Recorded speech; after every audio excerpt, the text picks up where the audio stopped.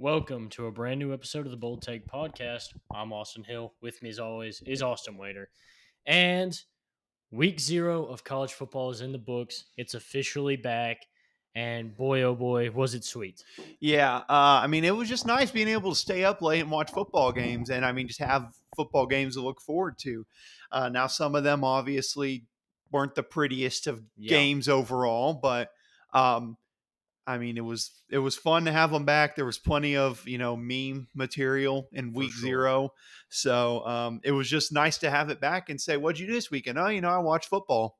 Yeah, It just feels good to say. it does feel good to say. It is exciting to say the least. And we saw some teams get off to some pretty good starts this season. And we'll start with the inaugural game of the 2023 college football season. And that was Notre Dame versus Navy in Dublin, Ireland, where Notre Dame really throttled Navy 42-3. And a fortunate 3 at that for Navy, nearly shut out in this one. But Sam Hartman, the big question coming into this was, he has really put himself up there with some of the elite names at quarterback in college football. Really has his name all over the history books. Um, but the big question was going to be, could he adjust and adapt to a different offense and a different team? And, there are going to be bigger spotlights on Sam Hartman this season at Notre Dame. And I would say he passed his first test with flying colors. I'd give him a tad bit, just barely passing Yeah, by. 42-3, nearly perfect, 4 touchdowns, no interceptions. And I know what people are going to say. It was against Navy, I know, but there was a part of me that thought he might come out and look a little rusty. First yeah, game, Notre Dame was a very run-heavy team last year, and really, it wasn't like they were using Sam Hartman like the whole time. They still ran the football a lot, but managed to mix in that pass game. And when you have, no offense to the QBs from last year or in recent years for Notre Dame, when you have elite QB level, absolutely. it makes a difference with it. So now, Grant, like I said, it's against Navy. They still have plenty of games on the schedule. We're going to truly find out about them. But for week 0, as good as you can get, they looked pretty good. Yeah, I'm with you. Obviously, you can't overreact too much to the victory being against Navy, but this was about how Sam Hartman would look in a new offense, with new teammates, new coaches, and just how he would adjust. And he looked great. But like you said, the running attack was still there. Audric Estime really picked up from where he left off in the second half of last season. It seemed like after those unfortunate losses to Ohio State and Marshall last season, Notre Dame started to rely on that always consistent run game, and Audric Estime was really at the head of the running back room last year. And after those big losses, he really started to pick up his play and carry this team to new heights in Marcus Freeman's first full year as the head coach. And this season against Navy, of course, he looked comfortable still carrying the rock in this one. Yeah, but and in Grand Navy, this is just no disrespect to Navy at all when I say it, but if we're talking about Navy, I would have expected just a tad bit better tackling Yeah, from a team. The option offense and not being able to pass the ball, I get that, but I would have thought, because it didn't even look like Notre Dame was just playing like two-hand touch against Navy. If they did that, maybe Notre Dame only scores 28 points. Yeah, I'm absolutely with you. 16 attempts, 95 yards for Audric Estime, and 1 touchdown. Just absolutely brilliant performance from him. But obviously, Notre Dame's got bigger games on the schedule. But let's pan down to some of the other matchups we saw. Jacksonville State, a team we floated around as a team of the week this week as a candidate. They get a big win over UTEP to start the season, 17-14, and really a close match. Yeah, and big congrats to Jacksonville State, their first ever Division I win. This was their debut in Division I. And I'm just going to say, for the faint of heart, this was not a flashy game for No, anyone to watch. The final score tells you that without even looking into the stats. But keep in mind, Jacksonville State won this game. Their QB only had 67 yards passing the entire game. So that goes to show how well Jacksonville State's defense actually was in this game. They had 2 interceptions, really didn't let the ground game get severely going for any backs for UTEP. And when the game was on the line and they needed to make a big stop, they made the big stop. So, listen, I'm not saying they're going to come out and be, like James Madison, who entered the Yeah. top 25 at some point last year, but you can tell they're a football team that's going to play hard. And their coach, Rich Rodriguez, former coach at Michigan, West Virginia. I mean, they got experience there and probably an experienced staff to help them with this transition. So maybe a sneaky team to keep an eye on in Conference USA. Absolutely. They look super duper comfortable and absolutely great performance from them. One of the bigger, more thrilling matchups we got to see this weekend was UMass versus New Mexico State. And maybe one of the most bizarre plays I've ever seen with a helmet getting spun backwards. I never saw, though. Did that pass get completed? No, I didn't think so. He threw it straight at a cameraman out of bounds, which I was even more impressed with the fact that he was able to hit a cameraman without being able to see. But also, I respect him for still trying to run. I don't know what I would have done if it was me. I just would have thought I was gone or something. I just would have been like, where am I? Yeah, I think I would have just fallen down, just been like, I'm just not going to get hit. Yeah. So, but no, UMass, I mean, to say they surprised me and you and probably everyone. I mean, like I said, this is a New Mexico State team that won a bowl game last year. There's a lot of confidence coming in, but UMass had 27 transfers coming in. And you know what? I'm not even going to attempt to say the QB's name for UMass. I'm not even going to attempt it. I'm just going to call him Tyson, I think is the first name. You want to know what his last name is? You can feel free to look it up because I'm not going to say it on here. Yeah, tough one. But he looked pretty good. But also he looked good running the football as well. They did really a balanced offense, and they forced some New Mexico State turnovers. And I mean, hey, again, similar to Jacksonville State, I'm not saying UMass is going to be elite this year, but they could be a sneaky team to keep an eye on as maybe a team that could get a couple Division I wins. And hey, they play a team with a brand new coach next week in this upcoming week in the SEC in Auburn. So you never know. Anything could happen there. Ohio falls to San Diego State 20-13.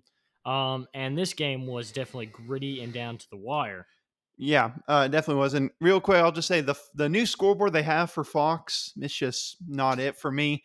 I don't know about you, but I didn't get to say it for Navy Notre Dame, so I didn't think about it. That scoreboard was a huge dub compared to the old NBC scoreboard. That was a nice change. But actually looking at the game, I mean, this is the type of game San Diego State has played for what's felt like the past 5-6 years. Yeah. It's a tough physical game. They're going to look to run the football, try some passing. And they did a really good job on defense. They kind of shut down Ohio's offense. They forced 3 interceptions in the game and really just kept control of the game throughout most of it. So, I mean, it's a good start for them. And I mean, it's a team you can always rely on to be a certain level in the Mountain West. And it looks like they're right where you would expect them to be after these recent couple of years. Absolutely. They're looking to maybe challenge for that Mountain West title. Maybe so. A game that had a result nobody saw coming. USC wins 56-28 against San Jose State. Obviously, saying that was a tinge of sarcasm. But really, this was a close game at the end of the first half. For those of you who may not have been keeping track of this one, this was a close game in the first half, but Caleb Williams really locked in and showed his level of talent. And, obviously, again, with a grain of salt, it is San Diego State or San Jose State. This is not a team that's necessarily expected to shut down the reigning Heisman quarterback. But it is, it was nice to see that after everything that happened last season, he's not down on himself. And the injuries that he sustained in that Pac-12 championship game don't seem to be lingering too long. No, not really. And he really didn't even try to run much at all in that game. He looked very comfortable in the pocket. Yeah, so that's really good for him. But, I mean, the fact of the matter is we came into this game knowing USC's offense would probably score 40, 50 points. The defense was just. I mean, I'll say it if no one else will. It was downright pathetic. It hasn't improved since that Pac-12 championship. For a top 6 team in the country, I expect a better defensive performance against San Jose State. Now, granted, you gave up 14 points in the second half, which was not bad, but you gave up 14 second half. That against San Jose State, that's a game you should win 56-7, maybe 56-14. But yeah, they were getting ran on too. Their running game for San Jose State, I think, is Quail Conley, the running back, had over 100 yards rushing on 6 carries in the game. So it's not like he was doing small runs against them. And their QB had not the greatest completion percentage, still 3 touchdowns, no interceptions. 198 yards. I mean, it wasn't an impressive defensive performance, but you're absolutely right about Caleb Williams. I don't know how many times they're going to be able to say, we're fine with our defense doing whatever. We got Caleb Williams. He's going to get us 40, 50 points. When you're playing against elite defenses or elite defensive lines like Washington has this year, he might not get that amount of time in the pocket, and those crucial stops could come back and hurt. Not getting those crucial stops could come back and hurt you in some of these games. Absolutely. I completely agree. USC's got some work to do on defense. And again, I know I just made the comment, but that Pac-12 championship game, Utah, I mean, they just kept running, and nobody would make a sound tackle. The tackling was bad on both ends in that game, but Utah came away with it. And it's almost like USC just hasn't learned their lesson defensively. I mean, my big thing from that Pac-12 title game last year, the tight end caught like a pass, took it 40 yards to the house. I think he broke through like 5 or 6 USC defenders. And then in the Cotton Bowl, I mean, Tyjae Spears was able to run all over that defense. They were able to pass all over them and make a miraculous comeback to beat them too. Yeah, it looks like they really haven't learned their lesson yet. But if there is any sort of positive for USC, they don't have a tough early season schedule. They don't play a legitimate opponent until they go to Notre Dame October 14th. So maybe that gives them some time to figure things out on defense. But after that Notre Dame game, I mean, they're going to have to lock in defensively, or this could be a really disappointing season for them where they could lose games by giving up 50 or 40 points. Absolutely. Then we've got Florida International versus Louisiana Tech. 22-17 Louisiana Tech victory here. Another down to the wire game. Florida International 5 for 14 with 4 yards and an interception. That's an interesting stat line to see from a quarterback. Yeah, and someone I almost considered for our player of the week. Had Florida International won, he would have definitely been a running back. Shamari Lawrence, a freshman. 139 yards on the ground on 15 carries. I mean, he was their offense in that game. He was. They got out to a 14-0 lead, and then they grant it to Louisiana Tech and former Boise State QB Hank Bachmeier able to make some plays late to go down the field and score with like a minute left, and then they forced Florida International to pass the ball. And I mean, that was – with the way you look at the stats, I mean, that was the game at that point. So good win to start the season for Louisiana Tech. But I mean, Florida International, I would recommend working on your passing game some if you would want to win multiple games this year. Absolutely. Somebody's got to be comfortable throwing the ball for them because it certainly didn't look like it was headed that way. And finally, Hawaii Vanderbilt in a very, very close game, 7-point game. So Hawaii covers in this one, just in case you're keeping track at home. Mm-hmm. And Vanderbilt wins it 35-28. Really, really impressive performance from Vanderbilt's quarterback, A.J. Swan, another guy who's a candidate for our player of the week. Yeah, he looked really good. But real quick before we go into the game, I mean, we just got to talk about the elephant in the room with Vanderbilt Stadium. Okay, if you didn't get to watch the game, let me explain to you what this stadium looked like. Number one, 2 cranes held up the Vanderbilt scoreboard during this game. I repeat, 2 cranes were holding the scoreboard up. Number 2, Hawaii didn't have a visitor's locker room in the game. Their locker room was a tent at the game because the locker room's not done. And then to top it all off, there was a lightning and rain delay for about an hour and a half in the game. So you can imagine Hawaii having to go back into their tent or their locker room for an hour and a half. And I mean, the crane probably had the scoreboard rocking side to side. Yeah. I mean, surely that was stadium work was expected to get done before this week 0 game. Something must have gone wrong because there's no way that they plan to have a crane holding up in a visitor tent for at least I hope Vandy doesn't. I hope they didn't. Yeah, that's just seems like bad management, honestly. Yeah. But actually going to the game now, I give Hawaii credit coming on the road. They did not back down in this game at all. They made a couple mistakes. They were aggressive with their offense, going for it on 4th down a lot. But Again, credit to AJ Swan, the sophomore QB who really shined at the end of the year for Vanderbilt last year. A really good performance for him. But I mean, Hawaii almost came back. Vanderbilt took a 35-14 lead. I considered, maybe this game's a wrap. 2 Hawaii touchdowns, and then Vanderbilt punted. And you think, Hawaii's got a shot here with that air raid offense, pretty much, or that run and shoot offense where they're going to look to throw the ball. And then the very first play is an interception. So that kind of ruined it. But I look at it this way for Vandy. In recent years, in close games, those are games that they might lose. Yeah. East Tennessee State a few years ago really brings back some memories for them. So they're able to find a way to get the win. And this is an improved Hawaii team from last year. Let's just say that. This is the second year under Timmy Chang, their head coach. So really good win for Vanderbilt. And I mean, you look at their schedule, they got potential to maybe make a little bit of noise early.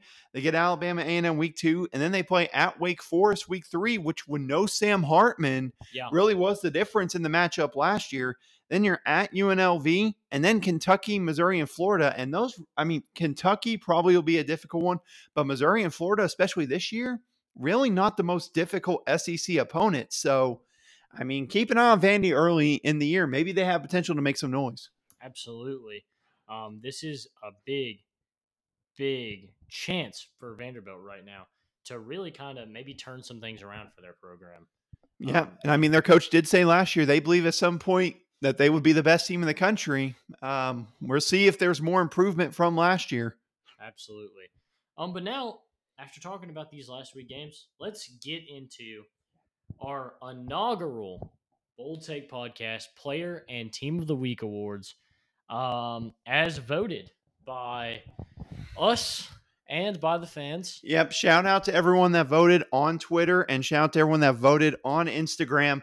Now, in case you've got the point system, we'll probably go over it here in a minute, I'm sure. But if you didn't get to vote on it, don't worry. This is a weekly thing. Every single week of the college football season, we're going to be doing it. So if you missed your chance, you're going to have a good chance to vote for more others. But enough from me. Let's go to the man that had the idea and kind of recap and explain the point structure. So our point structure goes as follows. I and Waiter will pick our top 3 teams and players from each week. And our number 1 player and team will receive 5 points. Our number 2 will receive 3 points. Number 3 will receive 1 point. And then the fan vote, the winner of the fan vote on Twitter and Instagram will each receive 4 points. Yeah, and that's big. We didn't want to give 5 points and just give them an automatic first place, but at the same time enough where it's going to make a difference in the vote. So, you know what? Enough wasting time. Who won? Let's start with Player of the Week. Player of the Week. Well, it was close. And unlike a lot of voting, like for the Heisman and NBA MVP, NFL MVP, I'm going to give it to you right here who we voted for, how many points they're worth. I'm going to break it all down for everybody. All right. My top 3 players this week. Number 1 came in at Sam Hartman. A little bit of bias behind this, and obviously him being the Notre Dame quarterback. But at number 2, Caleb Williams. Really the difference between these two guys for me, besides me liking one guy a little bit more than the other, came down to Sam Hartman had to make a bunch of adjustments this offseason, and it was a wonder if he was going to be the same caliber player in a new offense, new team, new style, and he really showed up and showed out. For Caleb Williams, it was kind of an expected performance, and anything but this would have been a shock. Oh, yeah. And let's just say this is, while it won't be the top, it may not be the top guys every week. This is going to be not just voting on the top result, but, fun for everyone. Yeah. Like getting guys maybe you might not see every week on here to get them some recognition and get them talked about more. Absolutely. Expect this to be a much more diverse group of individuals next week. And coming to number 3, I've got AJ Swan out of Vanderbilt. Guy had an impressive performance, really showed out for this team. Then we look at Austin Waiters, and it comes in exactly the same. Exactly the same. Sam Hartman, Caleb Williams, AJ Swan. Then we go to the Instagram selection, and Instagram chose. It wasn't even close on Instagram. It was Caleb Williams by a landslide. Instagram really seemed to lean heavy towards Caleb Williams. And our Twitter winner was Sam Hartman, bringing us to a grand total and a victory of our inaugural Bold Take Podcast Player of the Week. Notre Dame quarterback Sam Hartman. Boy, oh boy, it feels good to be able to hand out this award to Sam Hartman out there. Congratulations. It was a great performance. Yep, Sam, if you want to come by and just collect your award at some point, you can just stop on by at any point. We'll have it for you. Yeah. But I'm curious, how close was it looking at the points? Really, it was close. Hartman at 10, Caleb Williams at 6, and then the Instagram pick tied Caleb Williams 10-10, but then Sam Hartman picking up that Twitter win put him up 14-10. All right, on the scoreboard. Well, I guess no one wanted love for AJ Swan. No, Don't worry, we talked about you, guy. We got you, AJ. Absolutely. Hey, get Vandy some more couple of wins. You might be on here some more. So for sure. But let's go to the second one. Let's go to team. Let's go to team of the week. Now, this is a bit of a surprise for Waiter. We've kept the final scoring hidden from him here. He knew the player of the week, but it was a nail biter for team of the week. And I'll tell you why, because we had a slight variation between our two lists, and that allowed for things to get a little bit more interesting. And so we'll go with my list first. At number 1, I had Notre Dame. I really liked the performance. Notre Dame found themselves in a lot of close games and losing a couple games last season that they shouldn't have lost or been as close in. And so to see Marcus Freeman kind of adjust and the elite caliber performance from the defense and Sam Hartman and Audric Estime, really this performance stood out to me by Notre Dame. And at number 2, I had Jackson State. I really liked how well this team played without Deion Sanders. To go out there and put up a massive game, losing a lot of big talent that had been recruited in with Deion Sanders and losing Deion Sanders himself. It was nice to see that this team still had that same swagger and that same skill set this week to start off the season. We'll see if that carries through the season, but a very impressive performance, in my opinion. And at number 3, I had UMass. Again, another big performance that really showed out and put the team on the map and got some attention on them early in week 0 when, there's not a lot going on. Great time to start making a name for yourself. And since we vary on this one, I'd like to hear you break down your list and why you made the picks you picked. Okay, so my number 1 was actually Jacksonville State, and that was mainly due to the fact this was their Division I debut, and I'm going to be honest with you, did not think they would probably end up winning their Division I debut. Rarely do teams win their Division I debuts, but they looked really good on defense, and they were just a physical team, and they found a way to get a win to start their time in Division I, really strong at the FBS level, and hopefully can continue this year, and they could be a surprise team. Number 2 for me, I did go with UMass here, mainly because, let's face it, another team that really hadn't had a lot of success. I mean, there were talks of them probably even dropping their football program maybe a year or 2 ago. They bring in a new coach, 27 transfers on the roster, and they go out and beat a team who made a bowl game last season. So that was a big win. My third one, this was a toss-up, but I ended up giving it to wait for it. Any guesses? I have the list, so Oh, lame. It is Jackson State here at number 3. However, if you will see on Instagram, we did end up going with Notre Dame. That was kind of an agreement there between us to try to mix it up. And really, both of them, Jackson State, I loved how they performed without Deion Sanders. So I give them that, the way they dominate, because I believe they were like a 10-point underdog against South Carolina State. Yeah. Not many people gave them a chance. And with Notre Dame, the reason I have them a little bit lower, mainly because I expected them to beat Navy. Sure. They dominated Navy, but I mean, it was still a dominant and talented win. So that was my list.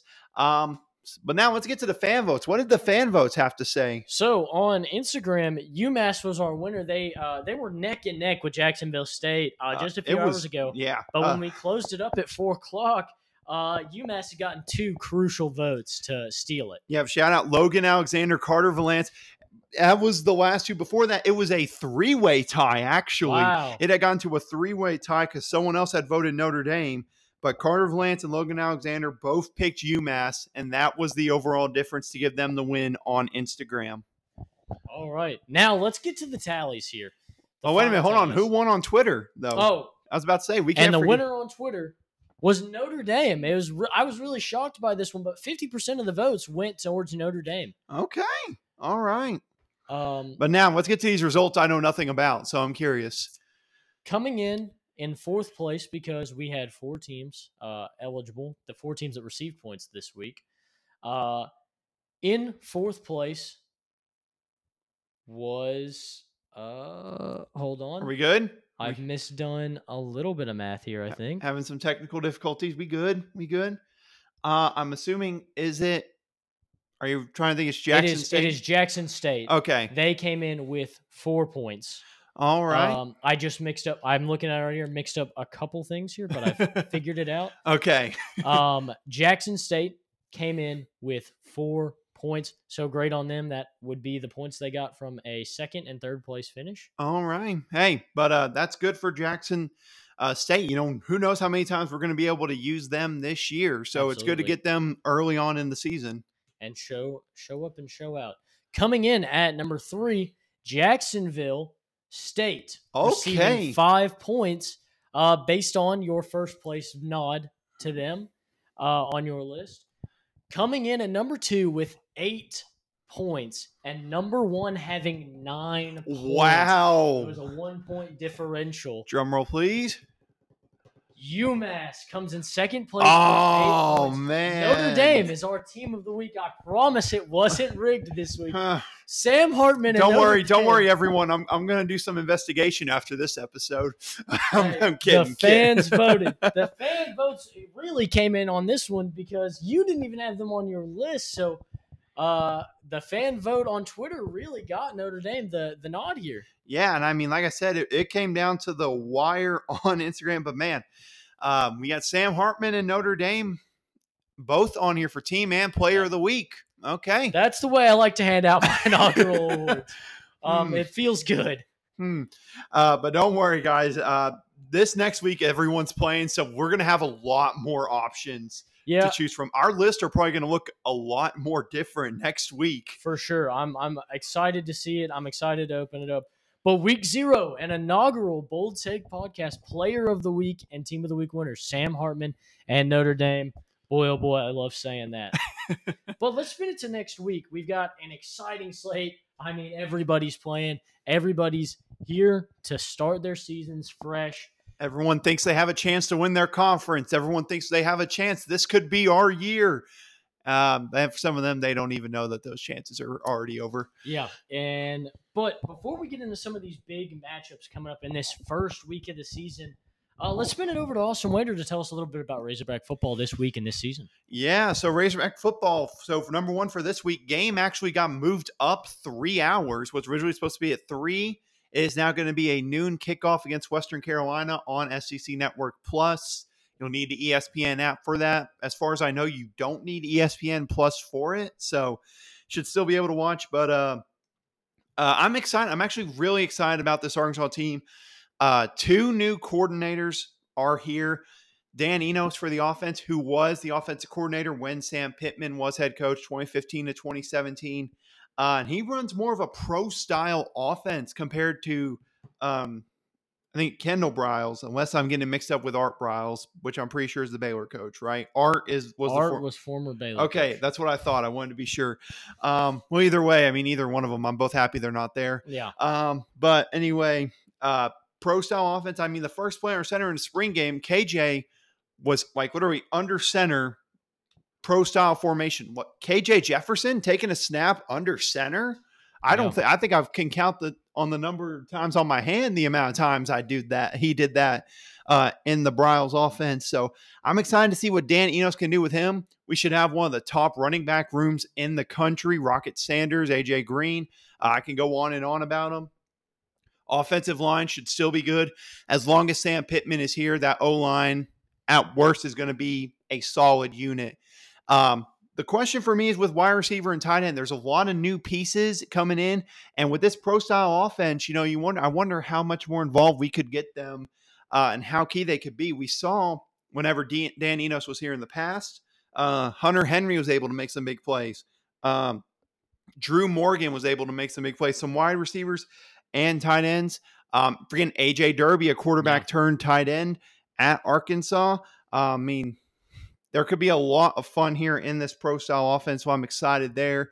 On the defensive side of the ball, that to me is the entire question of this entire season. Let me be perfectly frank. I have stats here from last year for Arkansas's defense. I'm just going to save you the time. These are not good stats.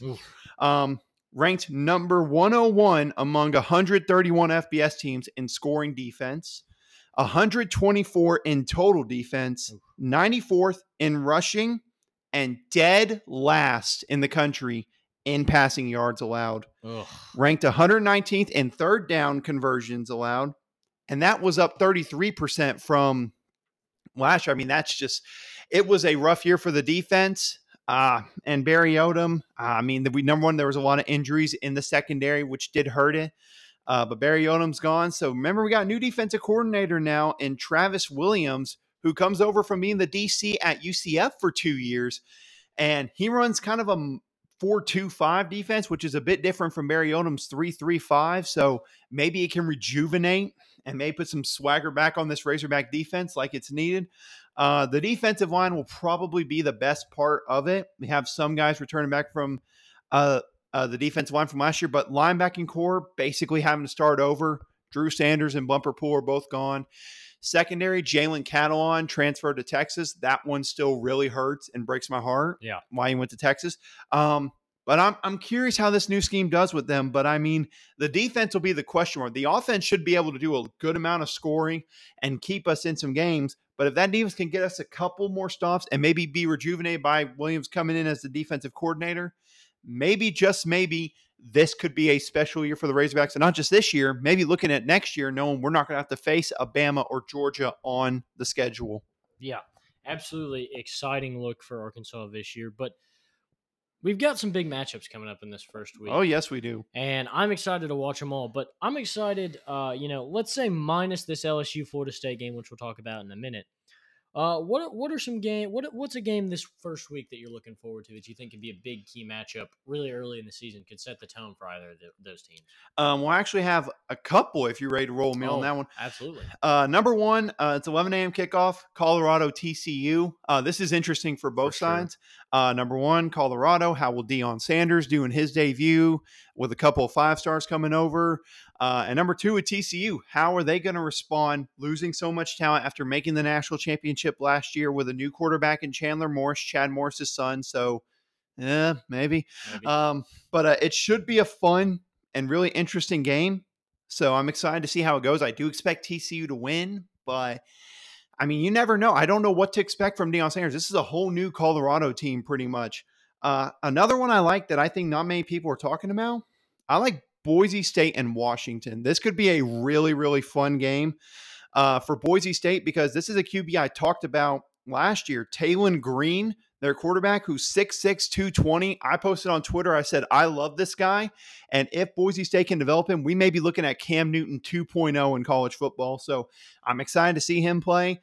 And if you listen to our season preview last year, last week, why I'm excited about Washington. Michael Penix, this offense, how exciting they can be. So yeah, I think it could be a really, really fun game. And my last one, Clemson, Duke on Monday night. This is one I don't think enough people are talking about. For sure. Clemson, new offense coordinator Garrett Riley. New quarterback too. How will they play together? Duke coming off a 9-3 season, a real surprising season. A lot of talent back there. Not to mention, this isn't a neutral site game on a Monday night. This is going to be at Duke in Durham, North Carolina. So those are my three matchups I think could be really fun and not as much talked about. Yeah, for sure. I like those picks. When I look at TCU and Colorado, I look at a game where two teams who are trying to kind of establish their identity this year. I know that TCU just made the national championship, and I know that it feels like they have this identity of who they are. But there's a lot of new pieces on this team, and there's no guarantee that this team is just going to snap and play the same way it did last year. So they've got to find themselves. And obviously, like you said, Deion Sanders is new, and he brought a whole pack of guys with him from Jackson State and really from everywhere else around the country. So everybody trying to fit in and find their identity in this game. It's going to be about two teams trying to establish themselves early in the season and impose themselves.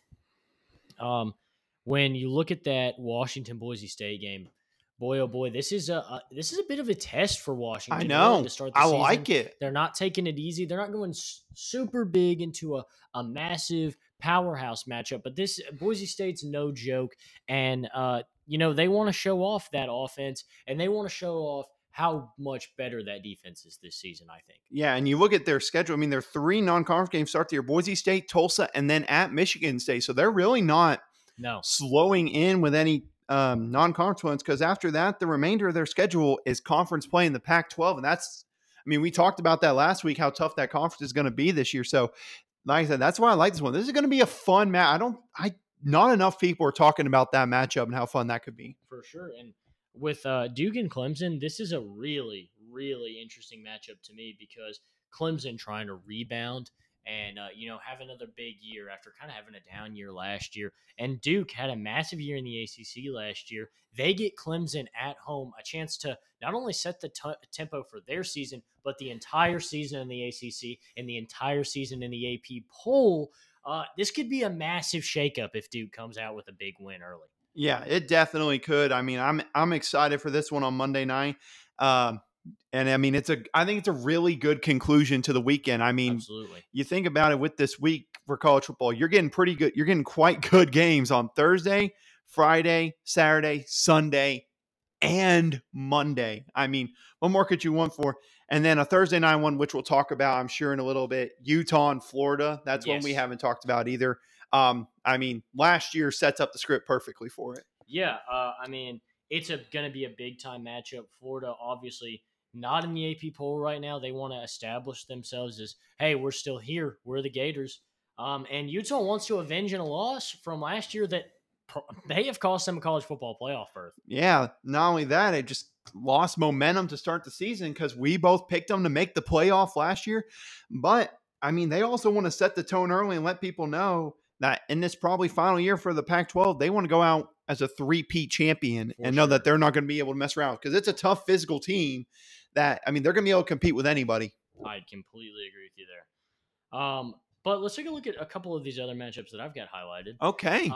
I like the NC State-UConn matchup happening in the first week. I like NC State is obviously trying to capture some of that glory they had at the beginning of last season before injuries really derailed them. And this is a big matchup to me for UConn, a program that really kind of rebounded last year after having some brutal years in the past.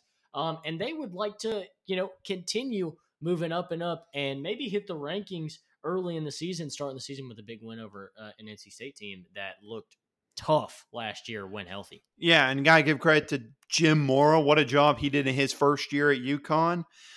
We saw what he was able to do at UCLA for a couple of years. He built some pretty talented teams there, so we'll see what he can do for UConn. And you're absolutely right. NC State, Devin Leary's gone. There's a bit of talent that left.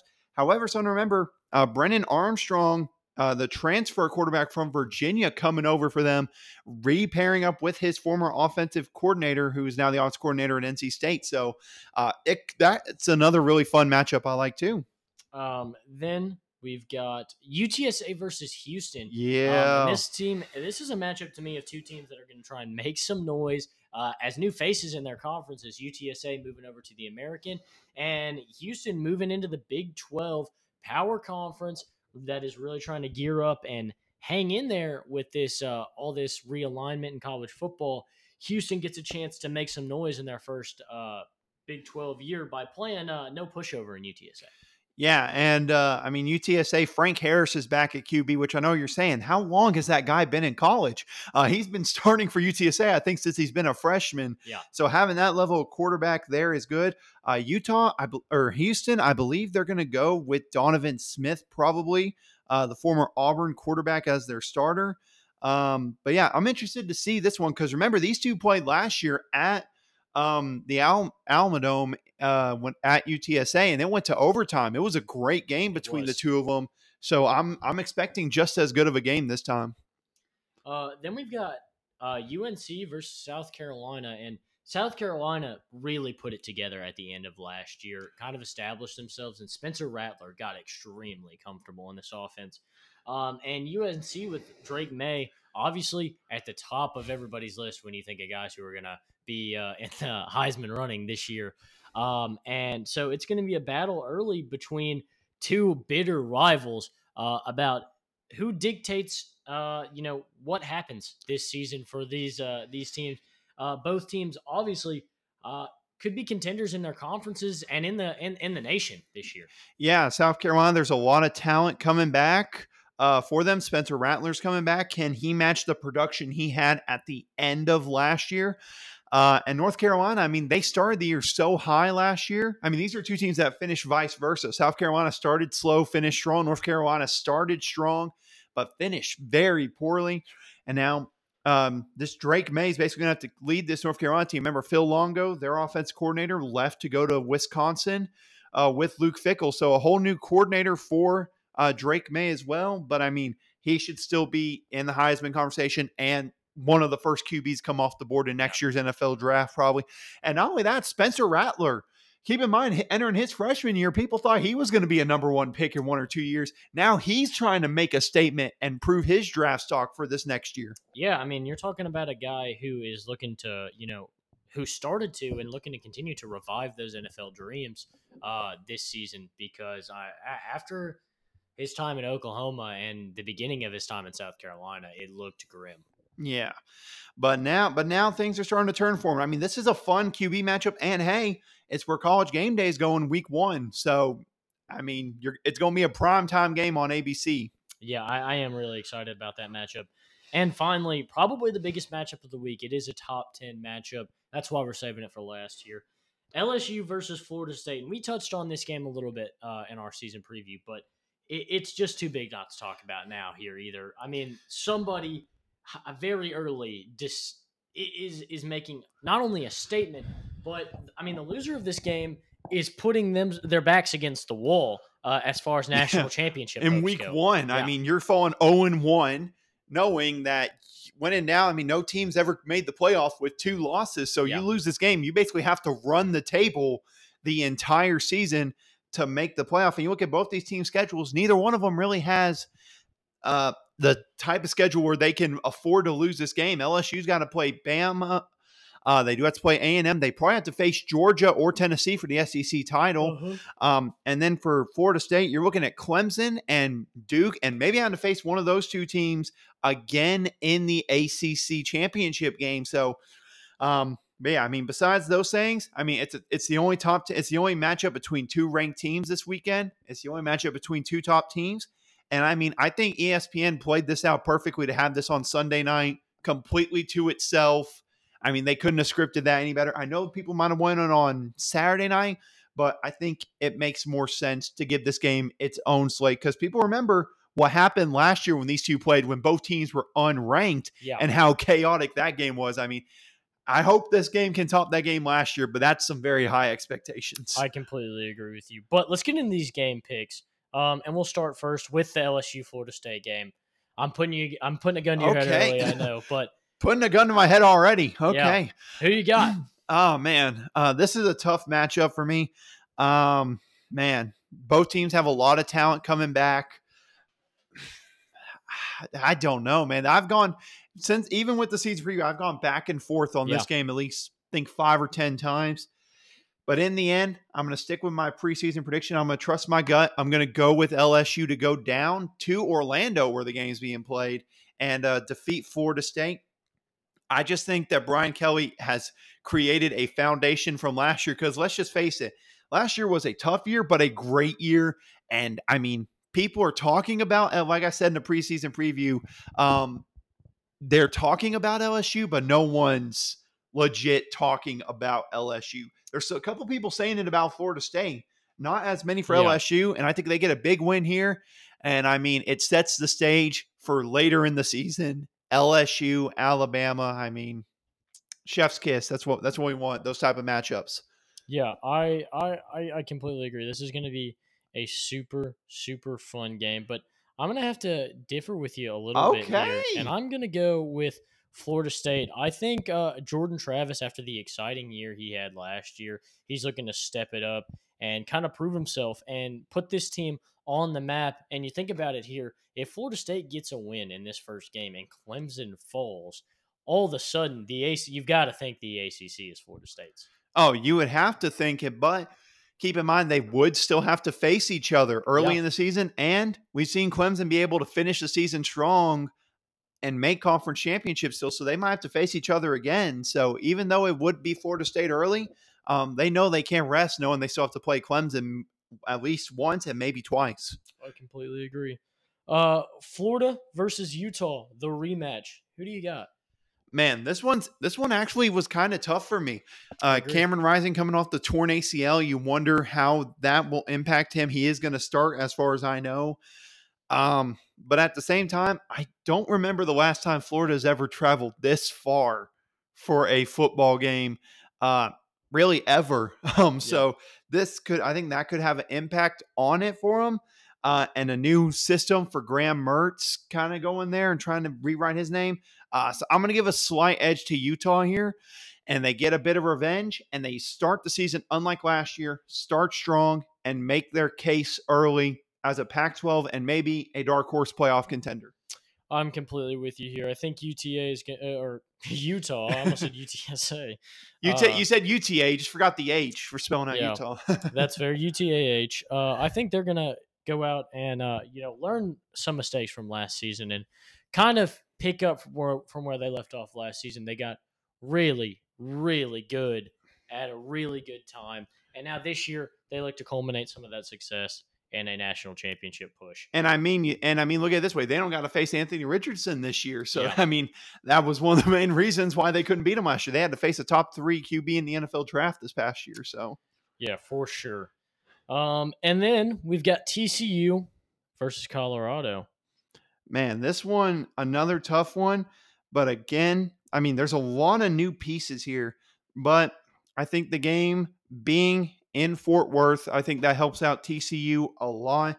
And I don't know. I think this is a lot closer, despite TCU being a 20-point favorite. I think this game's closer than that. But I'm going to give it to TCU here. I do think Colorado has a chance to maybe make some noise at parts during the season, but I just think they're going to need a little time to figure things out once they get to actual game time. Yeah, I'm nudging this one towards TCU. Well, TCU does have new pieces in play. I think they've got the same head coach. They've got the guy who was supposed to be their starting quarterback last year. So they've got guys familiar with the system. In Colorado, it's a big change of scenery for a lot of people, and a lot of people are trying to figure stuff out. I know a lot of guys came from Jackson State with Deion Sanders, but there are still a lot of new faces, a lot of guys adjusting to this system. I think that's what's going to hurt Colorado in the end is just when it comes down to those big plays at the end of the game, the pressure's on. TCU is going to be a little bit more comfortable in what they do, and Colorado is just not going to have that same kind of comfort and security. I'm going to give this one to TCU. And finally, our last game pick this week, big time rivalry, UNC, South Carolina. Who you got? Man, this one, again, another one that I think is going to be close. And that's the one thing I like about this weekend. While there's no headliner, like besides LSU and Florida State, these are all what I expect to be pretty close games between them all. So these are going to be some good football games to watch. But I look at it this way. Both teams have returning QBs, so you rule out that part out of it. Both returning head coaches. But I really don't like for North Carolina this new having to replace their new offensive coordinator, new star wide receivers, and I'm not saying he is. It might be depend by the end of the season where we're at, but really for this first game, putting Drake May on an island out there by himself to try to figure out these new weapons. So I think that hurts North Carolina this game. So I'm actually going to give it to South Carolina to maybe make a little bit of an early case and get the country on them much earlier than they did this past season. Yeah, I agree with a lot of the things you said, but I knew you were going to pick him. With UNC, I think it's going to come down to Drake May making some absolutely crucial plays. I think he's going to have a big game early in the season that kind of puts him on the map. And like you said, he's going to be figuring everything out. And I think that's going to make this performance all the more impressive when he goes out there and shows out to help UNC get a big win. I think it'll be a close game. I think it'll be a very, very exciting game to watch. But I'm going to give it to UNC right at the end. All right. Now, let's get into the bet of the week. Which we both went 1-0. I will say that. You're undefeated so far when you bet with us. Yeah. So you're definitely making money. Who you got? What you got in your bet of the week here? What you Man. And like I said, I'm trying to do one per week this time. That's my goal this year. I'll probably end up forgetting that in like 2 or 3 weeks. But mine does not involve either of any of the ranked matchups. This is actually a matchup between 2 unranked teams. Wow. I like UMass plus 35 against Auburn. Wow. UMass, I really like what they did last week. A lot of new pieces coming in. They seem to click well together. Auburn under Hugh Freeze, a brand new head coach. Peyton Thorne taking over at quarterback. Let me clarify. Auburn will probably end up winning this game, but I really think UMass keeps this game within 35 points. I think they can keep it a lot closer than people say. I'll probably end up regretting this by, just like I did betting Navy plus 20, even though I told myself I wasn't going to do it last week. I'll probably end up regretting it by the end of the first quarter, but I don't care. I'm riding with the hype from week 0. Give me UMass plus 35. Alrighty, I like it. I'm also betting the spread here. I'm going to go Duke plus 13. I like it. Maybe they don't win this game. Maybe they do, but they're going to keep it close. Clemson still got some things to figure out this season, and I think Duke comes out and puts up a big fight. Okay. Hey, I like it. And hopefully we'll be 4-0 after this weekend, and then we could just tell people we're undefeated when betting on college football this season. Absolutely. But we've got a big weekend. The real beginning of college football comes now. Week 0 was fun, but week 1's even better. I'm excited. I know you are too. I am as well. And I'll go ahead and tell you, next week, we're going to be recording and releasing on Tuesday again, but not one, but we got 2 football episodes. College football week 1 recap and NFL season preview. It's time. Is it the Bears' time to win the NFC North? It's the Bears' time to win the Is Super it the Steelers' time to make the playoffs, hopefully again? At 9-8. Will the Lions be a shocker team? This man probably disagrees. You'll find out all our answers next week for the NFL season preview, along with recapping what can expect to be an epic week 1 of college football. Next Tuesday is going to be a fun one to record, I think. I don't know about you. Yeah, I'm absolutely excited. I can't wait till the weekend. I may sleep the rest of the week just to get there. But that's going to do it for us here at the Bold Take Podcast. That's Austin Wader. I'm Austin Hill, and we want to thank you for listening.